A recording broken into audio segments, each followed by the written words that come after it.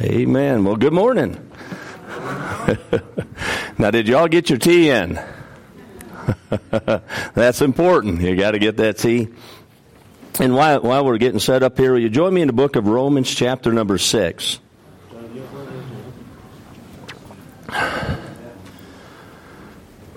Romans chapter number 6.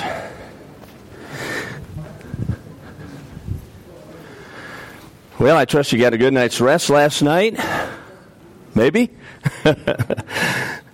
You know, one of the things we try to do in our house is I try to teach our children and our household that Sunday begins about 6 p.m. on Saturday night. And about 6 p.m. we start pointing ourselves towards Sunday. And it just, we watch just from there on out what we do, try to make sure we're prepared, make sure things are washed, they're ironed, so there's no stress in the morning. Nothing worse than a hectic morning than coming and trying to calm down and be blessed by the Lord. So we start our Sunday about 6 p.m. the night before, make sure we get a good night's rest, good meal, everything's well prepared, and we can get up and enjoy Sunday morning and have our time of devotions and have some extra time, free time to just kind of enjoy the morning and then come, because Sunday is my favorite day of the week. I love the Lord's Day, and I'm glad that He set aside this day that we can come and worship Him. Well, Romans chapter number 6. Already, yesterday morning in the first session, we looked at 2 Corinthians chapter number 5. And then in the latter session there, we looked at Colossians chapter number 3. Now we're going to look at a similar passage. It's kind of interesting, but the Apostle Paul in all these three passages is relatively dealing with the same subject matter, but he's dealing with three different churches. With the church there in Corinth, the church in Colossae, and then the Christians down there in the parts of Rome. And as he's dealing with the three different ones, he's dealing with the same subject matter, but there's a little bit of a different angle. Each one of them, maybe it's just that they need a different application to it. So you find a similar text. A lot of it deals with the same principle there, being a new Christian or being in Christ now. But there's variation. So I thought we'd get a blessing today. Let's look here in Romans chapter 6 and look with me in verse number 1. The Bible says, what shall we say then? Shall we continue in sin that grace may abound? God forbid. How shall we that are dead to sin live any longer therein? Know ye not that so many of us, as were baptized into Jesus Christ, were baptized into His death? Therefore we are buried with Him by baptism into death, that like as Christ was raised up from the dead by the glory of the Father, even so we also should walk in newness of life. For if we've been planted together in the likeness of His death, we shall be also in the likeness of His resurrection. Knowing this, that our old man is crucified with Him, that the body of sin might be destroyed, that henceforth we should not serve sin. For he that is dead is freed from sin. Then it says, now if we be dead with Christ, we believe that we shall also live with Him. Knowing that Christ, being raised from the dead, dieth no more, death hath no more dominion over Him. For in that He died unto sin once, but in that He liveth unto God. Verse 11. Likewise, reckon ye also yourselves to be dead indeed unto sin, but alive unto God through Jesus Christ our Lord. Let not sin therefore reign in your mortal body, that ye should obey it in the lust thereof. Neither yield ye your members as instruments of unrighteousness unto sin, but yield yourselves unto God as those that are alive from the dead, and your members as instruments of righteousness unto God. In verse 14 it says, for sin shall not have dominion over you, for ye are not under the law, but under grace. Well, let's look here back in verse number 2. Verse number 2 ends with a statement and really a thought-provoking question. It says, how shall we that are dead to sin, there's the statement, and then the question is, live any longer therein? And in this statement are presented two really thought-provoking truths. Number one's a present reality, and the second one is a future potential there. And when we look at this, and first of all, let's take the present reality. Now, verse number 3 begins, and let's go ahead. In verse number 3, and there's a few times, and I want you to notice, if you're in the habit of marking in your Bible, maybe you want to underline these words, but there's a few times in the next few verses there, specifically through verse number 9, where the word know or knowing is there. Now, there's things that we need to know. First of all, in verse number 3 through the middle part of verse number 4, we need to know the purpose of baptism. I alluded to it yesterday a little bit. The Bible says, "Know ye not," in verse number 3, "that so many of us as were baptized into Jesus Christ were baptized into his death. Therefore we are buried with him by baptism into death, that like as Christ was raised up from the dead by the glory of the Father, even we also should walk in newness of life." Now, of course, that being baptized into Jesus Christ is talking about the spiritual transaction that takes place when we get saved. You know, we're baptized into Jesus' death, into his burial, into his resurrection. We talked about that yesterday. But that's also the picture that the physical baptism does. You know, it pictures. That's what physical baptism is the picture of. I don't know when you folks baptize, but our final statement when we bring somebody up out of the water, that they may walk in newness of life.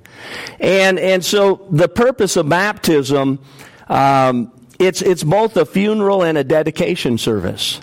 You know, and it says, verse, "Know ye not that so many of us as were baptized into Jesus Christ were baptized into his death." There's the funeral. There's the burial. This is a funeral service for the old man. You know, when we got saved, and when we got saved yesterday, I know I pointed it out, but we died with Jesus Christ. That guy died. That's why our potential is so bright. Our future has so much potential. Our future is so bright, and it has so much potential because the guy that made all the mistakes, that old man that was in union with sin, and I know you've gotten this theology. I know your pastor teaches it well. Brother John's been here so many times, but that old man that was in union with sin and separated from God, that guy died. He was buried with Jesus Christ, and that death is separation. He was separated from indwelling sin, now joined to the Lord. And the guy that came out of the grave is not the guy that went into the grave. And that's 2 Corinthians 5:17. If any man be in Christ, he's a new creature, literally a new creation. So when we have baptism, I'm not sure if we convey that enough. You know, I made the statement yesterday that I think God gave us baptism because baptism doesn't save us, but it's very important. And I think God gives us baptism that we can kind of wrap our minds around what happened to us spiritually. You know, we can feel. You know, like I said, when I got saved, I didn't get a warm, fuzzy feeling, a glow come over me. I didn't see a 50-foot Jesus. There really wasn't anything external going on. It was a very earnest, a very solemn, a very truthful moment, an exchange between me and my Savior. But boy, when I got baptized, I could feel that.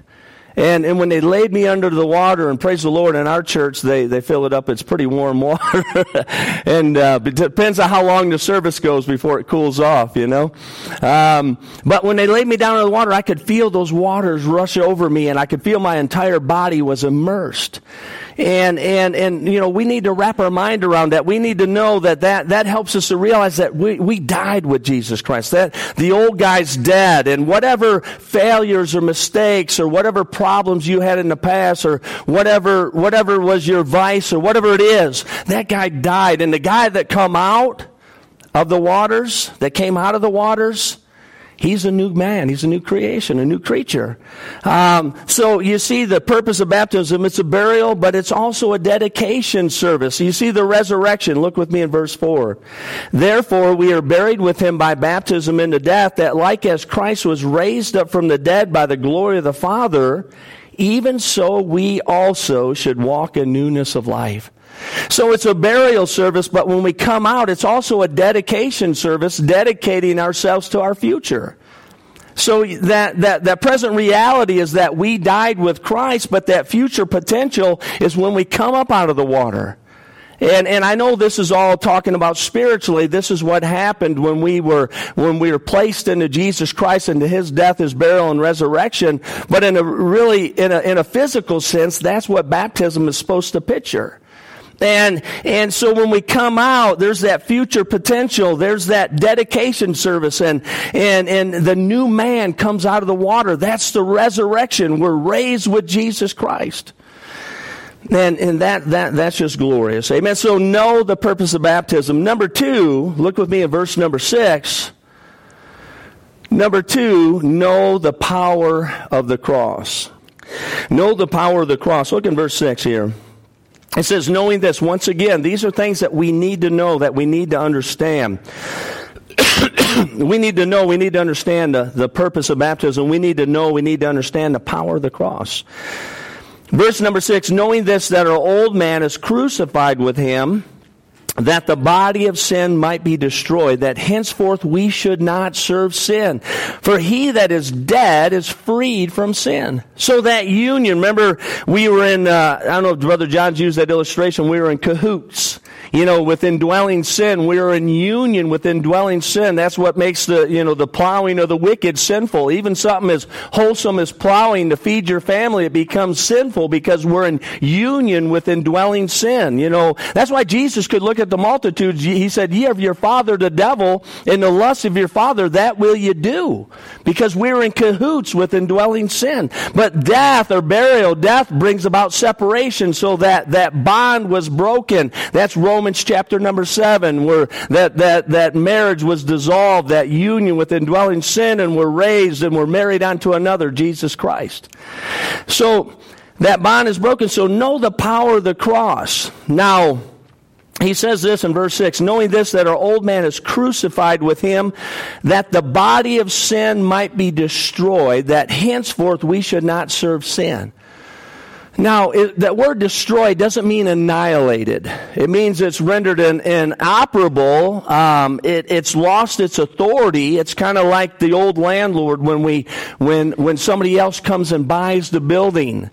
You know, can you imagine if you were in a home or renting an apartment or renting a home, and you rented for years to this particular man? He would come to your house, he'd collect the rent every month, but one day he sells that property to another man, but about a month later he comes along and he goes to collect the rent again.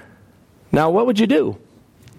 You would say, no, because as soon as I pay you, I'm going to have to pay the other guy because he's the one that owns it. I don't have to pay you anymore. You're no longer in charge. You're no longer in authority. And that's what verse 7 is saying. It says, for he that is dead is freed from sin. So you're freed from the dominion. You know, Jesus said that for sin shall not have dominion over you.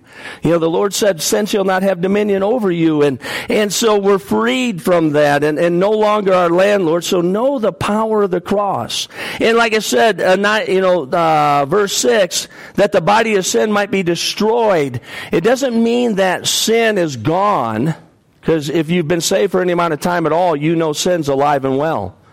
You know, and you know lust and desires, those things are still alive and well. It's not annihilated. It's not, just completely vanished, but it no longer has authority in your life. And so, when we come up out of that water in the past, the lust of your father, that will you do. That may be true in the past, but when we come up out of those waters, and actually this happened when we got saved, not at our baptism, but baptism helps us kind of wrap our minds around it, and that's why it's good you can get baptized fairly soon there. But when we come up out of that, we should come up armed with the understanding that the old guy's dead, the new guy is alive unto God. With that union's been broken, sin's not our master anymore, and we now are free not to sin and do as we want, but we're free to serve and glorify God.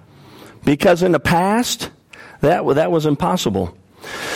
Now, so know the purpose of baptism, know the power of the cross. Brother Gordon, what time does Sunday school finish? 11 o'clock. Okay.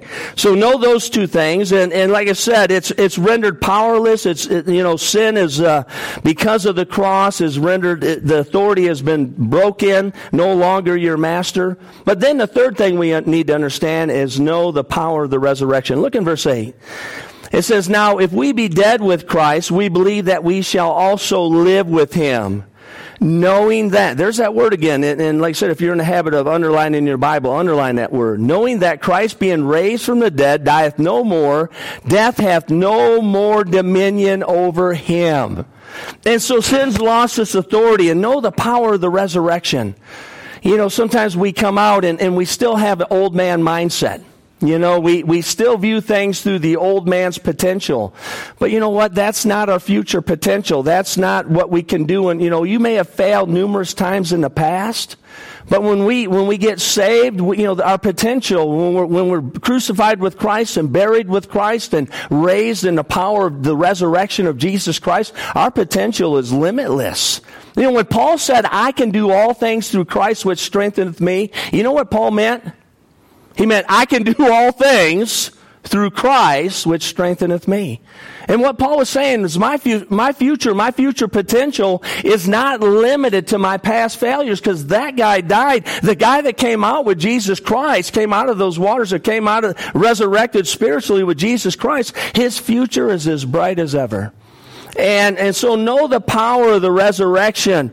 And, if we believe that we died with Christ, we also believe, if we be dead with Christ, we believe that we shall also live with him.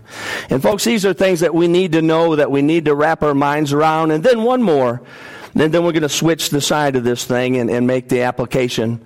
The permanency of Christ's actions. Look in verse number 10. For in that he died unto sin once, but in that he liveth unto God. And I just want to pause on that for a minute, because sometimes, and I'm sure your pastor has seen this a number of times, and so have I, sometimes Christians get the idea, or especially young Christians get the idea, after they get saved, after they trust Christ as their Savior, when they make a mistake, when they blow it, they got to get saved again. Hey, listen, that was a one-time completed action in the past. And Jesus, just like Jesus, didn't need to die over and over, and that didn't need to be repeated again and again. He was the one sacrifice for all time, for all sin.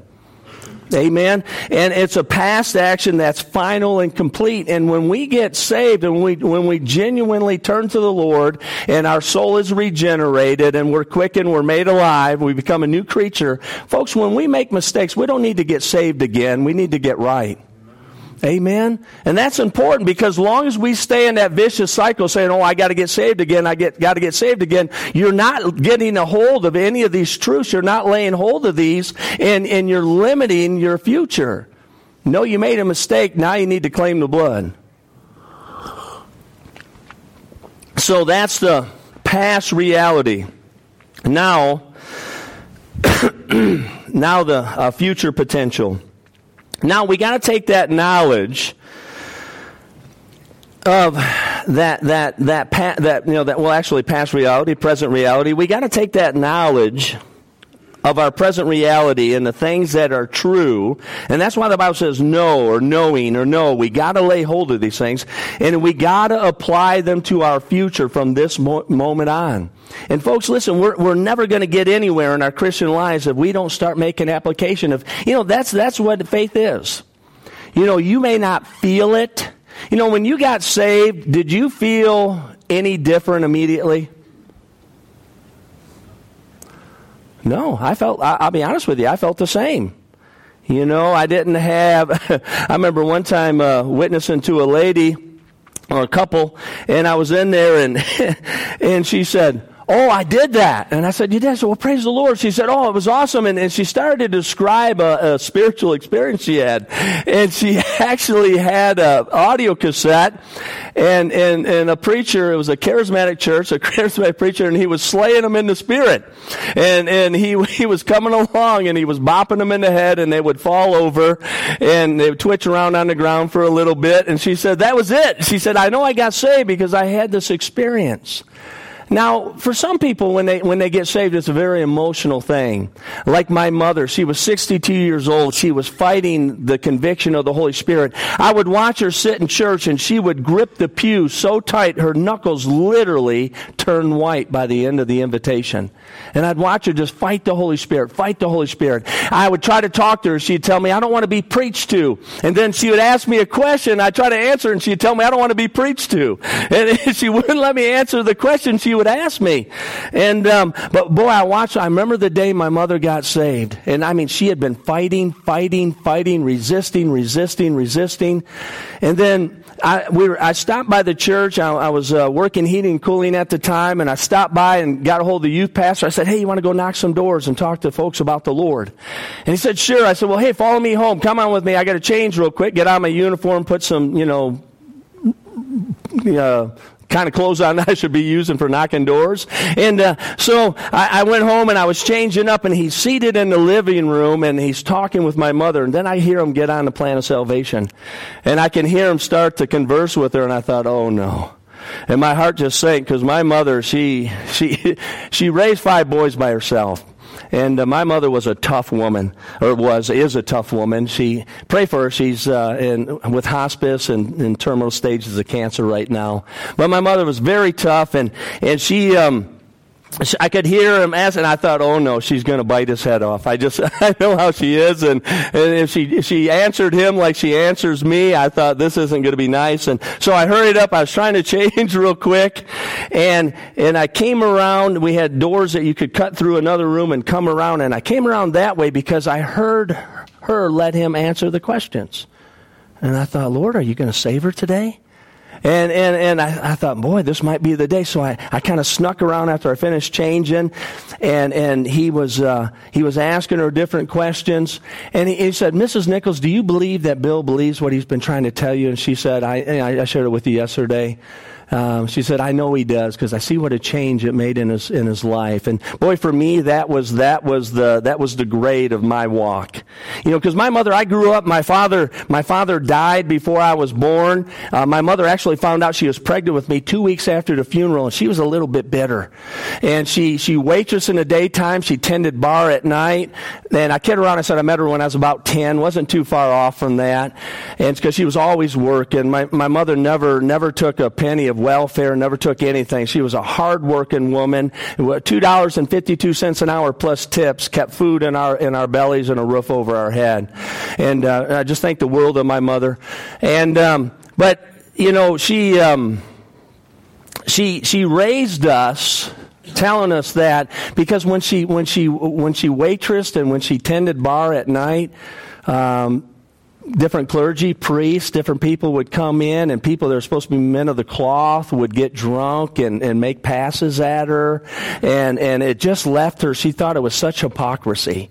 And she would always tell us, she raised us saying, churches are full of hypocrites. That's all she ever told us. Churches are full of hypocrites. Churches are full of hypocrites.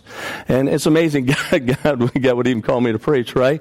And she always said that. So that's what I grew up under. So, I knew the animosity my mother had.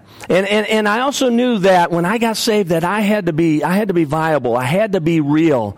And I asked God, I said, help me be the first genuine Christian my mother, because my mom knows me and she knows my habits. She knows my weakness. And I said, Lord, help me. Give me strength to be real, because there's no way on earth she's going to get saved if I'm a hypocrite. And so I prayed, and when he asked her that day, when he's witnessed, do you believe that Bill believes what he's telling you?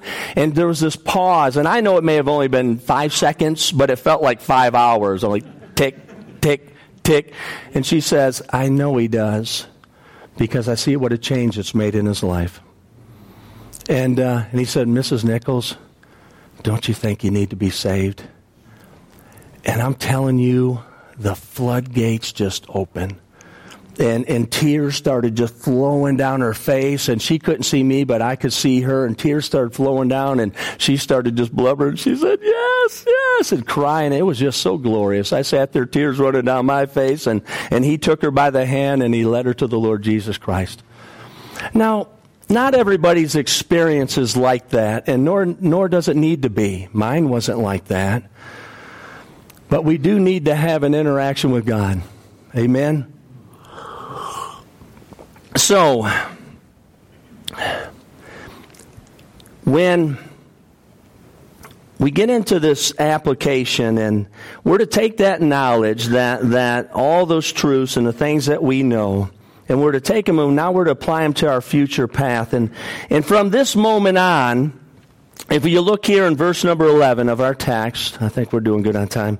The Bible says, likewise reckon ye also yourselves to be dead indeed unto sin, but alive unto God through Jesus Christ our Lord.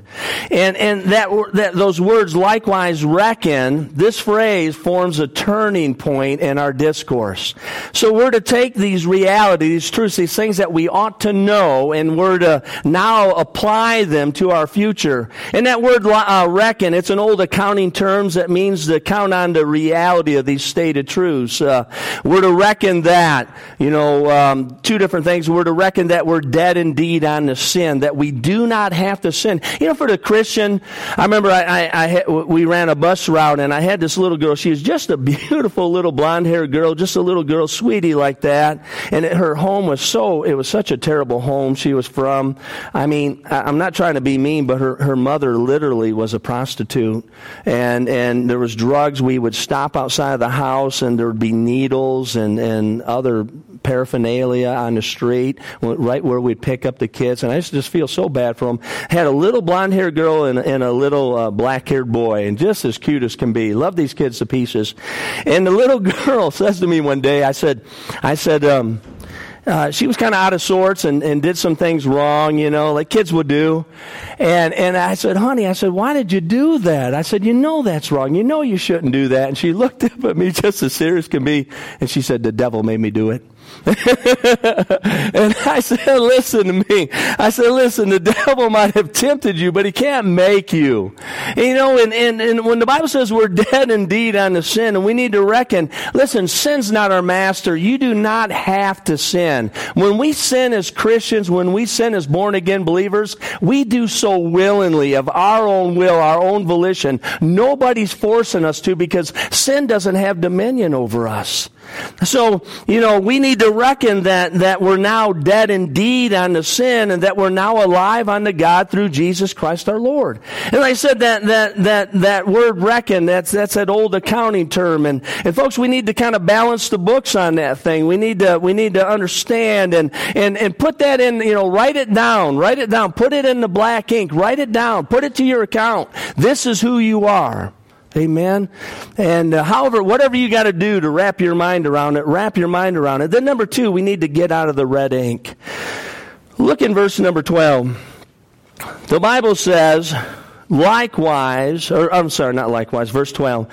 Let not sin therefore reign in your mortal body, that ye should obey it in the lust thereof. Let not sin therefore reign. Why therefore? Because sin's not our master.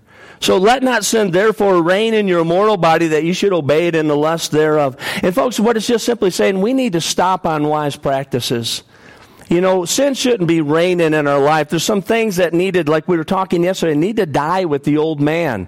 And like we have that symbolic ceremony of our death with Christ and our new man coming up, there's some things that we need to just let die. And have a service. I remember being in meetings where at the end of the meeting, they'll have a burning, they'll have a big pit or a fire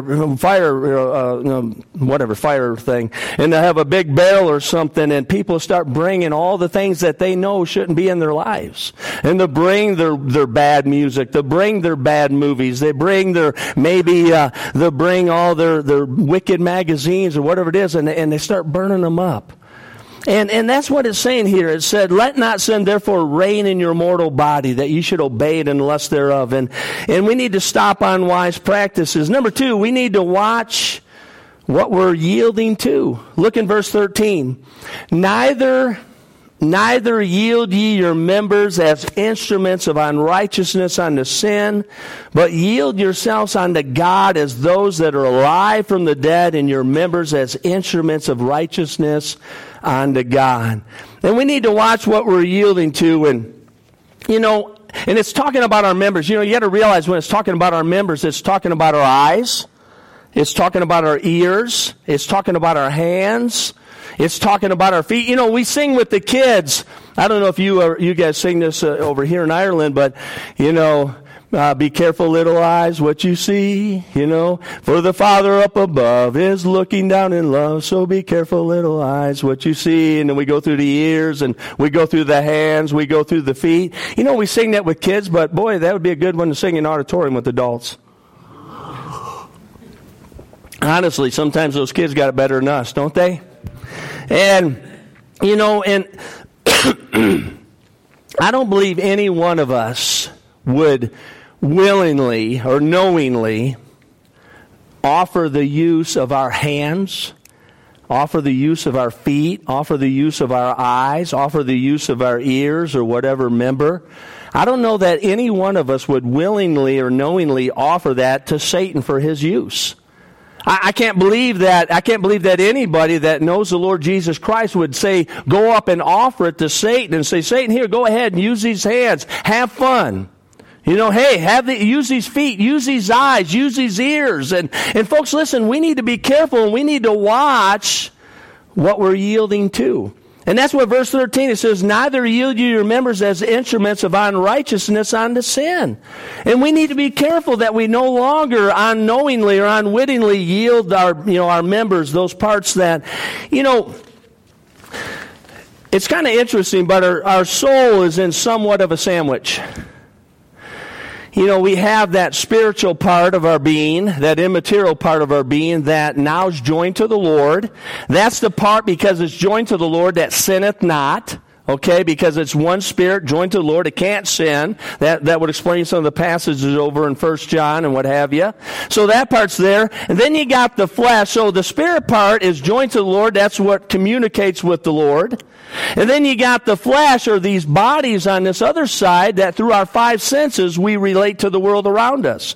With our eyes we see, with our ears, with our nose we smell, ears we hear, these hands we feel and touch, we taste, and that's how we absorb the world around us.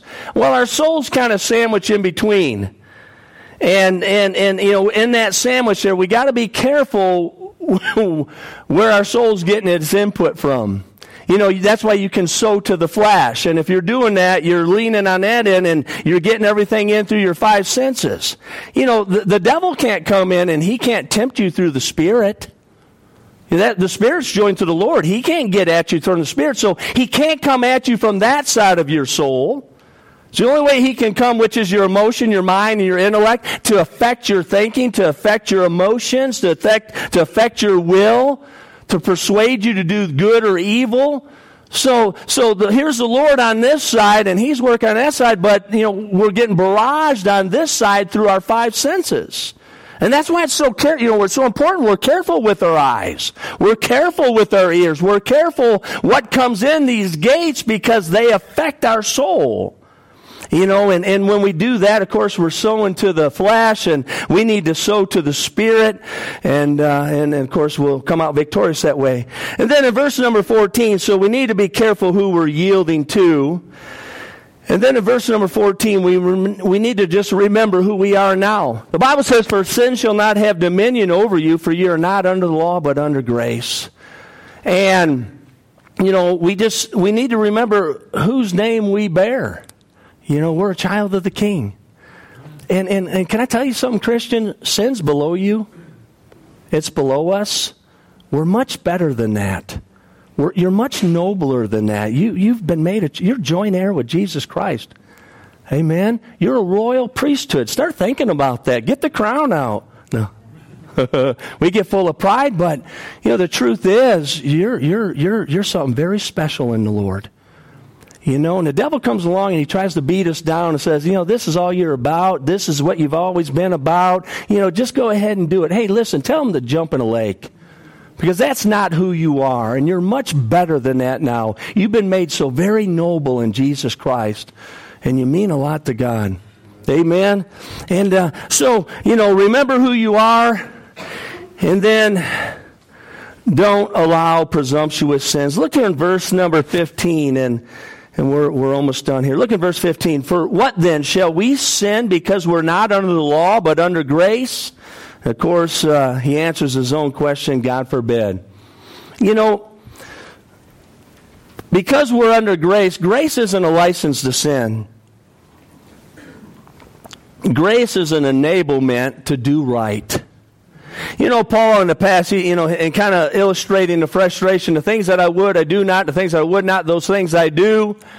And he's kind of illustrating that struggle before he lays hold of the potential in Romans 8. But, you look at that and grace isn't licensed to sin. And some people say, well, I have grace, I'm under grace, and I don't have to follow a strict set of rules. And you don't. But grace isn't license. Grace is freedom to serve God acceptably. Grace is freedom to do right.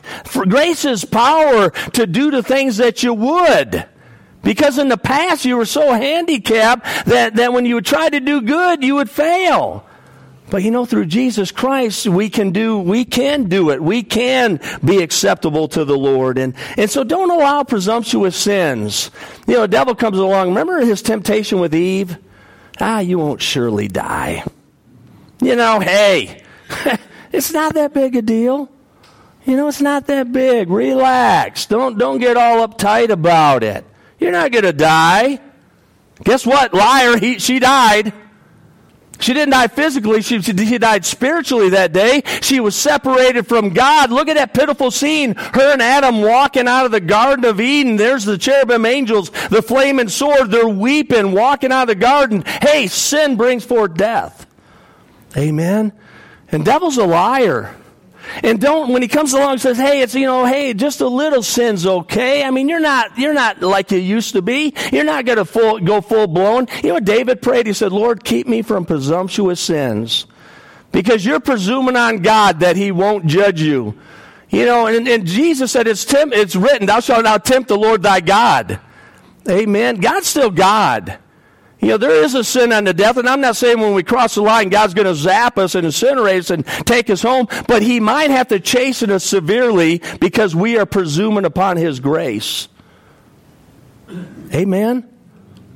Hey, you know what?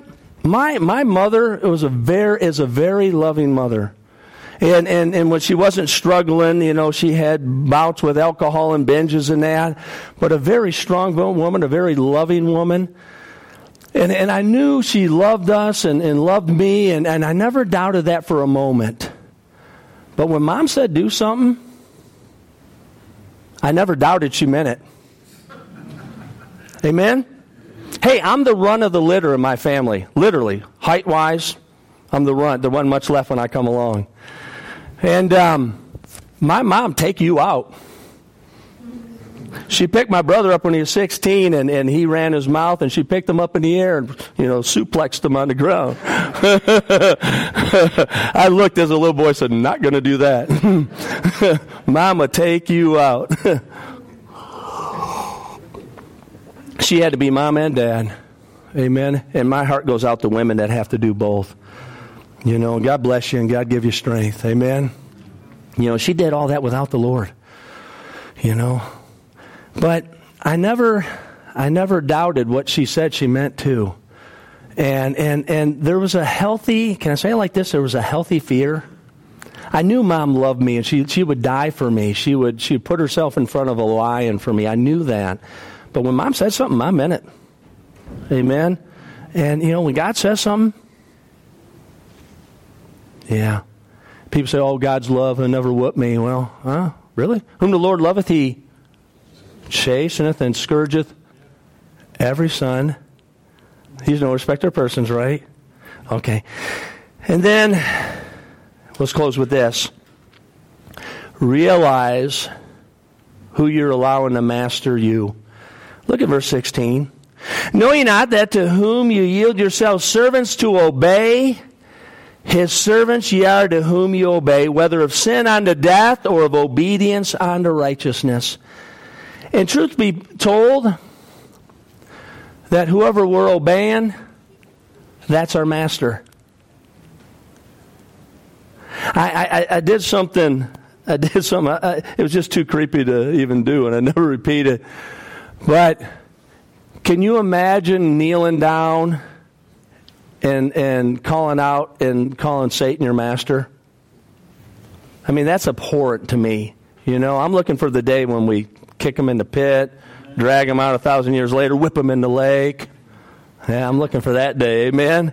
Boy, the more I serve him, the more I see what he does to people, especially God's children, the more I'm looking for that day. But I would never kneel to Satan and say, call him my master and accept him as my master. But the Bible says when we're yielding to these lusts and we're yielding to sin, you're letting him be your master. Amen. Isn't that spiritual adultery? Isn't it? Well, that's heavy. Let's pray. Our Father, our great God in heaven, Lord, we thank you, Lord, as I'm mindful when we look at this passage in the Bible, I'm mindful of your grace and your patience and your mercy toward us. And Lord, I just want to say, I'm thinking of just myself, and Lord, I want to just say thank you. And I'm sure my brothers and sisters in Christ could say the same and will say the same. And Lord, we just thank you for your long suffering, your patience, your mercy. And Lord, help us to be wise in our decisions and our choices. Help us to be mindful of the members of our body. Help us to realize who we're yielding to and who we're allowing to master us. And Lord, may it be you. And may you truly be Lord of our life. And we love and praise thee. In Jesus' name we pray. Amen.